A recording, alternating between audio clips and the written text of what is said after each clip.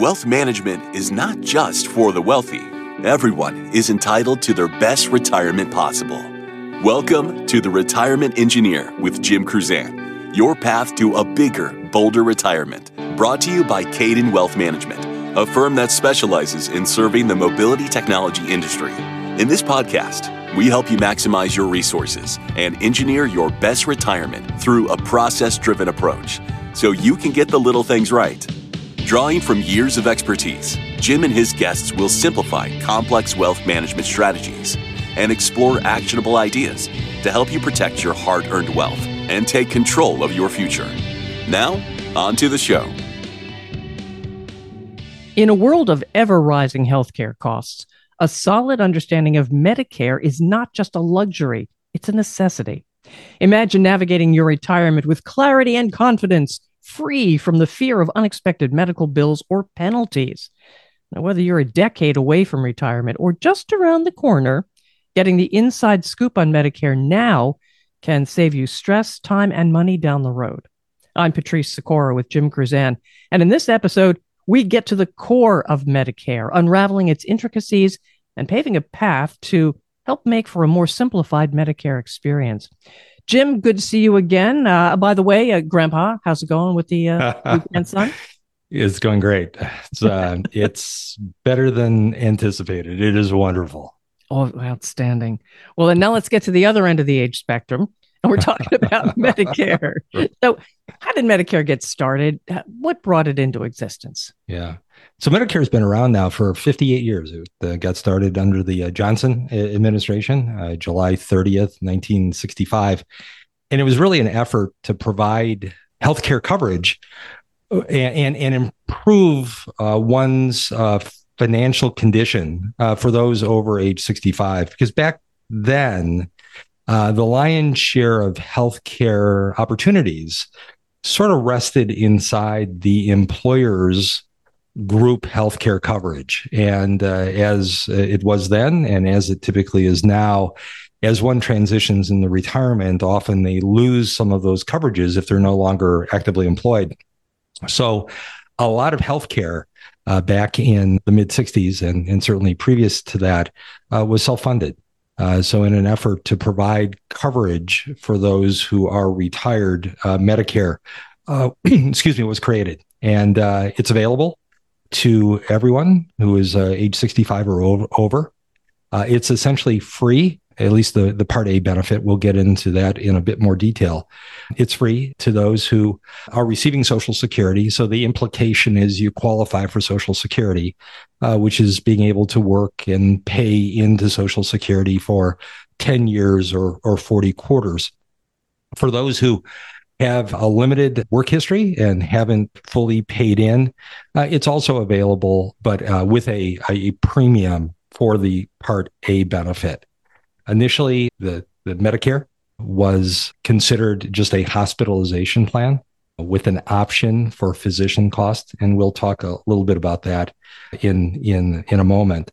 Beyond age 65, it is also available for a certain subset of the population, typically folks with particular disabilities. For example, anyone who has end-stage renal failure or chronic renal conditions typically will qualify for Medicare, as will those who have ALS. And that qualification has nothing to do with age. But generally, when you think about Medicare, it's typically a federal retirement-based healthcare program. All right. It took me a number of years to understand the difference between Medicare and Medicaid. Talk about that. Yeah, it's a little confusing because it sounds very, very similar. And in the case of Medicare and Medicaid, they were both created at exactly the same time. While Medicare focuses on a post-retirement healthcare solution, Medicaid was initially put in place to cover a subset of the population that was considered either low income or certain mothers and children. The plan is really quite large today. In fact, when you consider Medicaid today, And it's been expanded. It covers not only qualified pregnant women and children, it also covers others on a state-by-state basis. Medicare is a federal program. Medicaid is a joint federal and state program. So when it comes to eligibility and what is provided, it can vary state by state. So some states, for example, will cover foster children, foster families, and also folks that are residing in community homes, based on service organizations. So there's been somewhat of an expansion there. A huge expansion took place in 2010 under the Affordable Care Act. With the Affordable Care Act, the decision was to now expand Medicaid rather, to cover nearly every single low-income American under age 65. So what is considered low income? Yeah. What they use is what's referred to as the federal poverty level. And to qualify, your income has to be something less than 133% of that level. So right now, for a single person, it's approximately $18,000 a year of modified adjusted gross income. For a family of four, it's about $37,000 a year. In addition, when you consider Medicaid, as well as the Child Health Insurance Program, which is CHIP, now there are 72.5 million Americans that are covered under Medicaid. And Medicaid is now the single largest source of healthcare in the United States. I did not know that. Yeah, it is amazingly large, and the scope continues to expand. So whereas in 65, we were worried about certain low-income folk, it's been expanded now to cover mothers, children, and many others. And in some states, it's even more expansive than others. For example, without particulars, California and New York may in fact have greater exposure and an opportunity to cover even more people with respect to their states. Wow. So it's really quite a large program. All right, well, let's jump back to Medicare because that's what we wanted to focus on here. And I understand, and I know from experience, there are 4 parts to Medicare. Tell me about those. Yeah, actually, the 4 parts. Well, originally, when it first started, there were really just 2 parts, and of course, it has it's the government, though. Come on, exactly. So it's expanded a little bit over time. So maybe just a brief review of history. So way back when, in 1965, when this thing was created, as I said before, it was created primarily to provide some financial relief and healthcare to those who are now post 65. Who may or may not have coverage extended to them in retirement. At that time, the biggest single cost of Medicare, and to a large degree, the way most group policies worked back in the mid-60s and earlier, most healthcare was predominantly a hospitalization plan. All the other costs were considered secondary to hospitalization. And when you consider a retiree, hospitalization costs tend to be quite large, and they also tend to be quite lumpy, very, very difficult to budget and plan for. Whereas the reoccurrence of a physical or maybe some prescription drug, as thought about in the mid-60s, was more easily planned for and easier to maintain and control. So originally, Medicare was Part A, which was primarily hospitalization. Prescription drug, physician services, outpatient services, those things were considered secondary, and that was the Part B benefit. And the Part B benefit covers physician services, outpatient services, etc. Those were originally thought of as being somewhat secondary to the hospitalization, which was the main event. And originally in 1965, that was kind of an opt-in. Today, when you enroll in Medicare, either by yourself or automatically, we'll get into that in a bit more detail, we consider Medicare a combination of both Part A and Part B. And that's kind of the way Medicare worked for a number of years since 1965. In 1997, there was the addition of the Medicare Plus Choice Act, which effectively established Medicare Part C. And Medicare Part C is an opt-in, and it is really a managed care alternative. It's a managed care choice. The idea was, let's attempt to integrate the physician cost with the hospitalization cost and see if there's an opportunity to effectively reduce those costs. So Medicare Choice, or Medicare Advantage, as it's called, was created. Now there's a difference between, let's call it, traditional Medicare and Medicare Advantage. Medicare Advantage has and typically will offer a few additional services. Typically with Medicare Advantage, you will see vision, dental coverage, and in some cases, health promoting activities as well. So it looks as if there's a huge expansion in terms of the benefits provided. The disadvantage is because it's a managed care function, you eliminate your flexibility in terms of physicians and hospitalization. You may find by opting onto a Medicare Advantage program, you will not have the same doctors you had before. You might have some, but not all. Think of the Advantage program as an HMO or a PPO. Right. Where you have a book of providers and you may or may not find your providers there. If you're not planning on leaving an area, if your providers are available to you under the Advantage program, that's terrific. It's really interesting, though, because the Medicare Advantage program is outside the confines of the government. What I mean by that is that program is managed and run by for-profit healthcare companies, very large companies like Mutual of Omaha, Aetna, United Health run those programs, not the federal government. So effectively, you're opting out of Medicare. Those programs are paid by Medicare. So Medicare is paying United Health if you've opted for the Medicare Advantage program under United Health.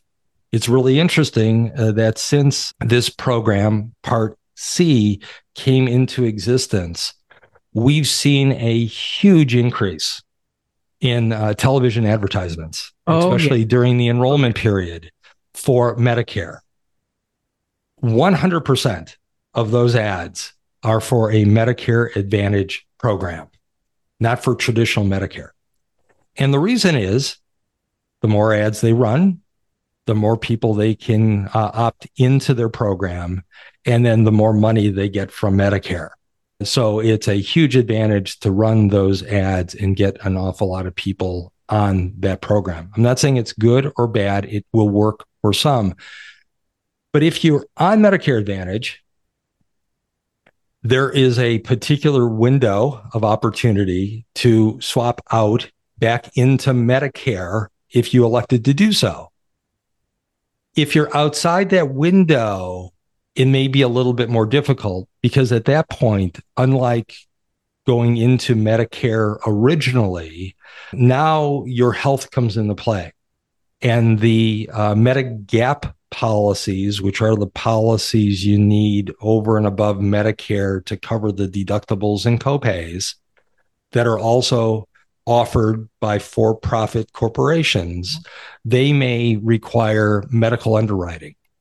And if you're not quite so healthy or have an acute or chronic condition, they may charge you a premium for the Medicare gap coverage, this alternative set of coverages that you're going to need as well, which is an entirely different program. We could spend an hour talking about the alphabet soup of Medigap. So it's important to understand the difference between the two. And then a bit later, Medicare expanded once again, and that was Medicare Part D. So Medicare Part D is the prescription drug coverage, and that was written into law in 2003 under the Medicare Prescription Drug Improvement and Modernization Act. And it now provided a drug coverage that didn't exist before. It was covered under just the regular major med coverage. And it's also interesting that since Medicare started covering prescriptions through a prescription policy, the number of ads for branded drugs have gone through the roof as well. I rocketed. Absolutely. Yeah, it's like every 10th ad in our marketplace is for some patented drug. I'll say it here. It's almost every other one. It could be. Yeah, it's very, very localized. And as a result, when you consider going back to when Medicare originated and the primary concern was hospitalization, it's been almost a complete flip. And what I mean by that is through the advent of outpatient services, those kinds of things, the real cost for most retirees are the prescription drug costs and a lot of the outpatient and physician services that were considered 58 years ago kind of secondary. Right. As a result of that, and as a result of the explosion in drug cost, both in terms of the marketing and the branding and kind of driving that intent, a new expansion was written into law just last year. And in 2022, the Inflation Protection Act was created. And for the first time, it now requires Medicare to negotiate prices with certain drug companies. Now, this is very limited. It's only on a handful of brand name drugs at this point, but it puts caps and penalties if we see within those particular drugs an increase in cost that is outside the range of normal inflation. So for the first time, there's an expectation that we might be able to pull in the reins on this explosion of drug cost, at least initially with a very limited number of drugs. Now, this is a very important part of the program. The prescription drugs, like you say, have become a major part of healthcare, but there is a hole in here. There's a hole, Jim, in this whole prescription drug thing. Tell me about it, because if you fall into that hole, you're screwed. Well, it's something that you certainly have to recognize if it becomes a problem or not. Yeah. And then how do you plan for it? Yeah, it's not perfect. And it has to do with the integration of kind of traditional Medicare and this prescription drug cost coverage. Essentially, there are several different elements in this, and it has a lot to do with what your spend is and where you are throughout your year. So there's the first phase, which is called the deductible phase, where you're essentially paying for the drugs yourself until you hit your deductible limit, much like traditional major med when you were employed by an employer. So you're paying for it out of pocket through the deductible phase. You hit your deductible phase, and now you have your initial coverage. And the initial coverage will have a copay component. So for every drug, you pay a portion, and then the drug insurance company will pay a portion as well. So now there is some benefit to that you're receiving from the drugs you're purchasing. That is only up to a total spend that is your spend and the insurance company spend. Think of that as total drug cost. Currently for this year, it is $4,660.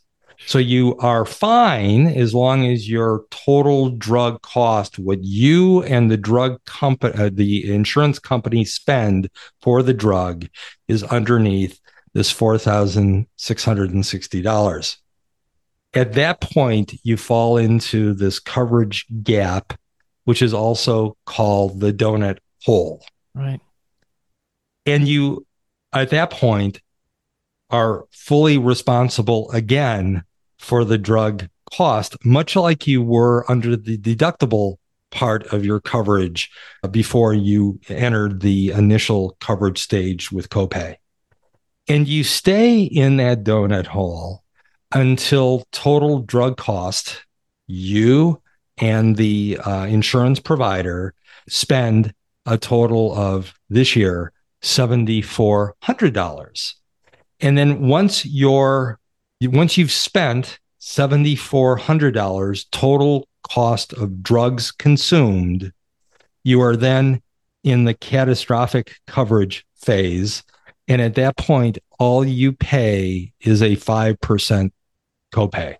So whatever the drug cost is, you're responsible for 5%. The insurance company picks up 95%.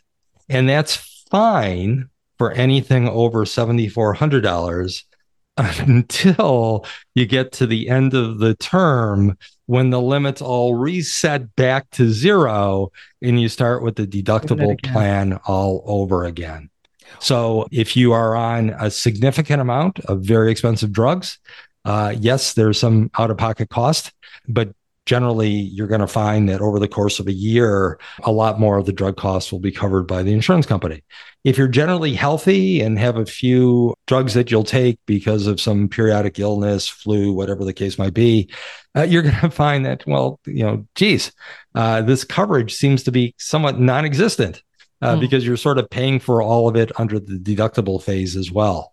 But if you're like most people, and you have some recurring drugs that you take regularly, people are very surprised that first year of what that donut hole looks like, because it wasn't explained. They don't understand it. And as we can see, that gap, $4,660 up to $7,400, that's approximately $3,000 per person. So for a family, in addition to the premiums you're paying for your Part B benefit, in addition to the Medigap coverage you have, in addition to the deductibles and copays that you would expect to have, all of a sudden now you've got another potentially $6,000 per family that you have to fund as well. Jim, do you know why they created that gap? I have no idea. I have no idea.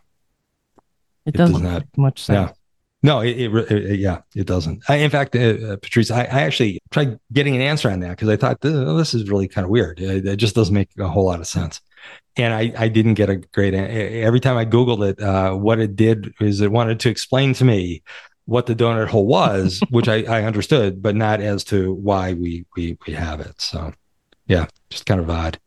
It's all the more reason why it's important to kind of plan ahead. Right? Yeah, know exactly what you're getting. And speaking of planning ahead and getting into these wonderful programs, so clear as mud, what about enrollment? You mentioned there were some time limits you had to pay attention to. And for a lot of folk who elect to take Social Security early or taking it in or before age 65, it does become kind of an automatic enrollment. You just run on to Medicare at age 65. But for others, you've got to be aware of these enrollment periods. And those people who would need to be aware of this are those who might elect not to take Social Security at 65 and want to hold out until full retirement age, which for some is 66 to 67, or further still to age 70. Also, there may be others who are fully covered by their own employer healthcare plan post age 65, and they're actively and fully engaged with that company, fully working, not retired. But there are essentially three different enrollment periods that we have to be aware of. Again, this is a government program and nothing is ever so neat and concise and easy. Much like there are 4 different programs with Medicare, there are now 3 different enrollment periods.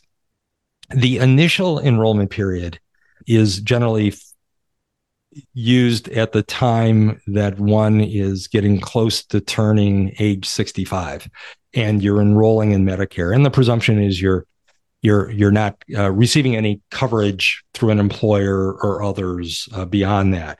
And it's really a 7-month period.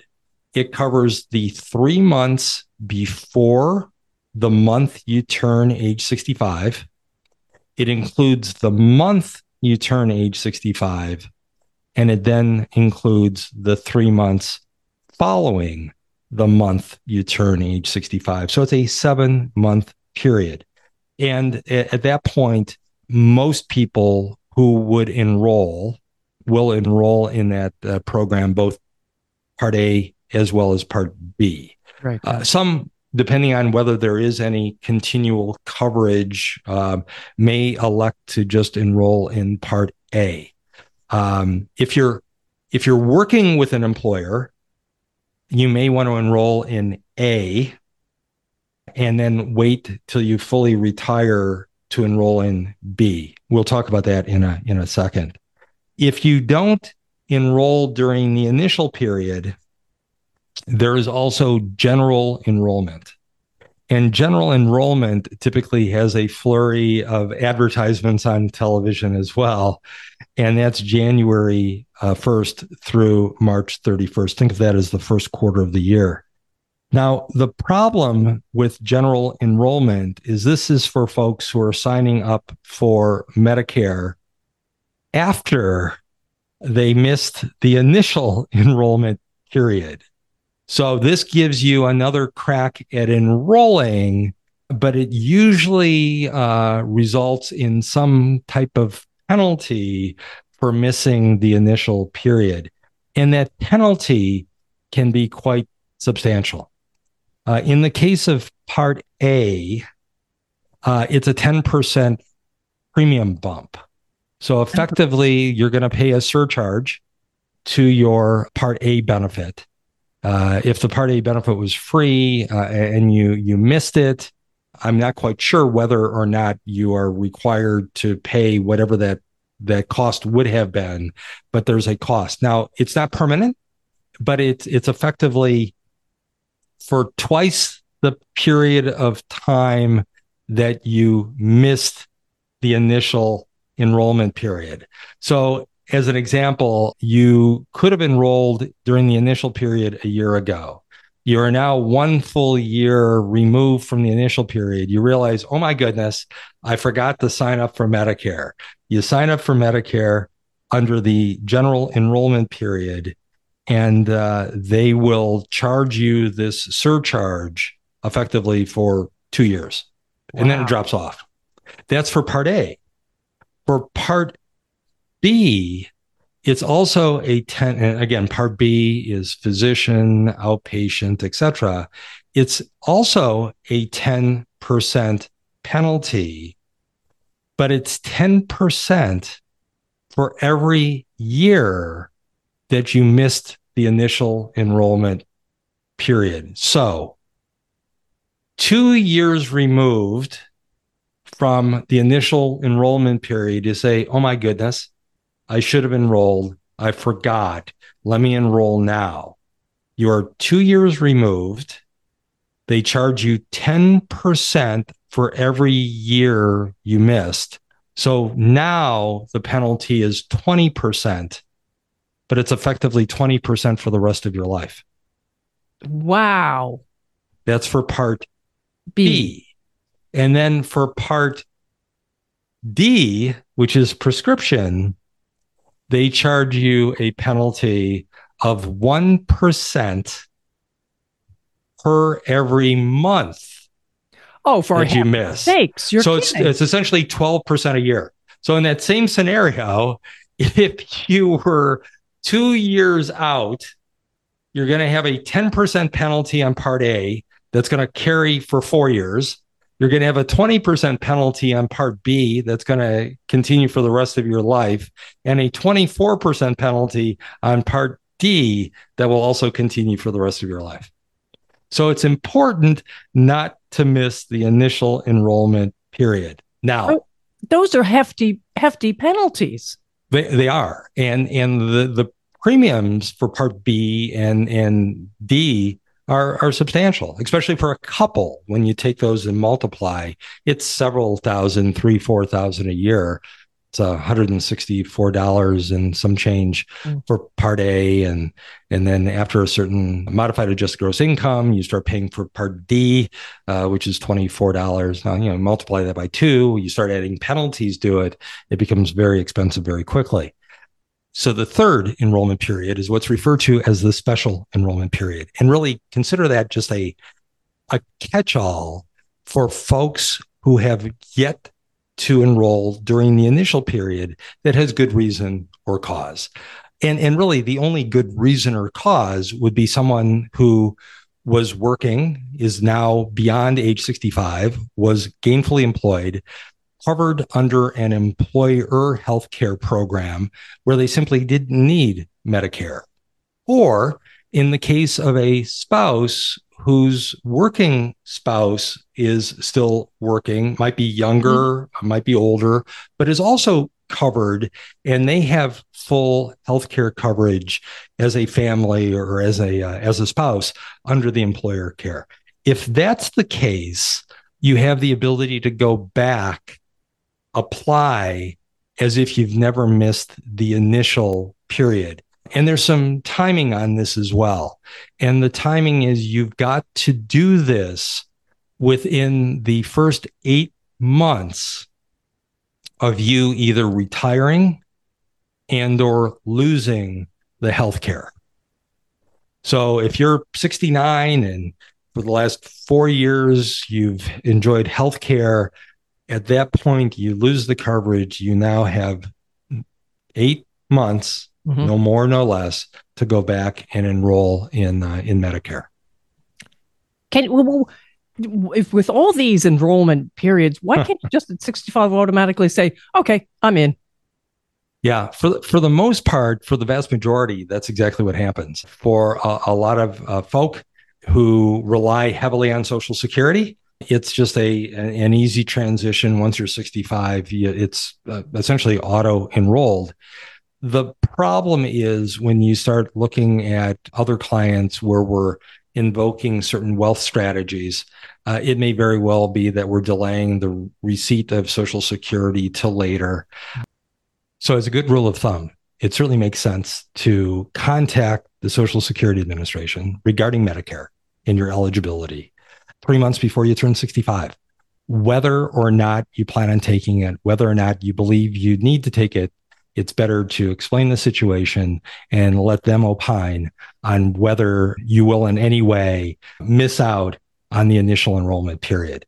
In some cases, you may elect to enroll in Part A, in spite of the fact that you have health care through an employer, and then delay the Part B benefit. And the reason for that is certain healthcare plans, group plans through employers, may very well integrate with Medicare, as is typically the case with many of the larger healthcare programs, those covering employees of 100 or more. What will happen is any healthcare bill that comes in is generally first covered through the employer plan, and then Medicare becomes the secondary. So any deductible copay you might have, Medicare may very well cover that. In the case of a smaller group plan with 100 or less employees, what typically happens is Medicare, in that case, becomes the primary healthcare, and then the group healthcare program you have becomes secondary and then fills in the gap. So it might very well make sense, even though you are covered through work, to enroll in Medicare. But having a direct conversation with Social Security regarding your particular situation may very well make sense. And we should have some resources that we'll have available in the show notes following this presentation. All right, fantastic. Well, you mentioned retirement planning too. Why do you have to worry about Medicare when you're planning for retirement? And well, today, as it's always been, there's a tremendous amount of uncertainty around healthcare costs, especially in retirement. Additionally, healthcare costs have typically increased at an inflation rate that's been far greater than normal inflation. So getting an idea and getting some degree of confidence around what those costs will be so as to be able to better budget one's healthcare cost and what one needs in retirement is extremely important. And being able to execute the Medicare strategy correctly so as not to incur these huge penalties for missing out on the opportunity is significant. How do we pay for this is an issue. How much income are we receiving in in retirement from various sources? Not only now, but later down the road. If we decided to delay Social Security, if we decide to delay taking money out of our retirement plans until 73, what does that look like? And many folk may find that when they retire, sometime into retirement, they may be tripping these income ceilings as it relates to Medicare through their modified adjusted gross income. Mm-hmm. And if they do that, then all of a sudden they wake up to the fact that in addition to the deductibles and copays and donut holes and all this other stuff that we've dealt with, now they're paying $50, $100, $200, $300 more per month per person for the Medicare Part B benefit that they thought they were originally paying. So the $164.90 a month can quickly grow to $200, $300, $400, $500 a month or more per person, depending on the amount of modified adjusted gross income they have. So planning cash flow post-retirement is extremely important. Identifying where the income is, if somebody just simply decided to do a Roth IRA conversion because they thought it was a great idea, without looking at what impact that'll have on taxes, they might not only see that they'll be in a much higher bracket, but now they're also paying what turns out to be an additional tax by paying a higher premium for the Medicare coverage they have. So it's important to plan ahead for all of that. In addition, once you elect Medicare, assuming you're electing traditional Medicare, you have to also go into the marketplace and select a Medicare gap policy or a Medigap policy. Think of that as an insurance policy that overlays Medicare, and it provides coverage just to the extent of the deductibles and copays that you'd be responsible for with Medicare Part A and Medicare Part B. So the idea is between the gap and Medicare A and B, you have a policy that looks an awful lot like a major med policy or something that you would be quite familiar with having coverage through work at some point. And those policies are not particularly expensive. They're priced out based on locale and age. So they vary depending on the community you live in and the average cost of coverage in those communities. But think of that as maybe $150 or so per person per month, just for the gap coverage, to say nothing of Medicare. So if Medicare Part B is $164 and there's $155, you're looking at $300, $350 of premium cost per person. So all of a sudden, that's an $8,000 or $9,000 a year spend. Right. To say nothing of the donut hole and the other things as well. So it's important to certainly get some clarity about what that is and what that turns out to be. All right, Jim, we have covered so much in this episode, so much. Where can listeners go to keep themselves updated on Medicare? I mean, the timelines, the coverage, and of course, any upcoming changes. Best place to go would be Medicare.gov. That's Medicare.gov. That's a government agency website. You go there, there's all kinds of information. You can also visit Medicare.gov to sign up for Medicare, although I would certainly talk to Social Security first regarding that and for any other information that we discussed today. Also, in the show notes, we will have a checklist on what's covered and what's not covered under Medicare. We will also talk about Medicare enrollment planning cheat sheet, which will talk about all those different enrollment periods and the trip ups and what to watch out for. All right, then. Listeners, in today's chat, we did journey through the intricate landscape of Medicare, tracing its origins, detailing components, highlighting essential timelines.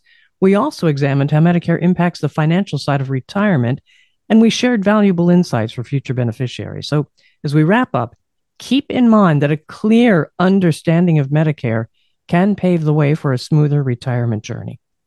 And please be sure to subscribe to the Retirement Engineer podcast so you don't miss future episodes, and follow @Caden Wealth on social. Let us know what you think in the comments. Please share topics you'd like us to discuss as well. Following and sharing this podcast helps our small show make a larger impact. Thank you for listening to The Retirement Engineer with Jim Cruzan. Click the follow button to be notified when new episodes become available. Visit our website at www.cadenwealth.com or give us a call at 800-638-6900. The information covered and posted represents the views and opinions of Jim Cruzan and this episode's guests, not necessarily those of Caden Wealth Management. The content has been made available for informational and educational purposes only. The content is not intended to be a substitute for professional investing advice. Always seek the advice of your financial advisor or other qualified financial service provider with any questions you may have regarding your investment planning.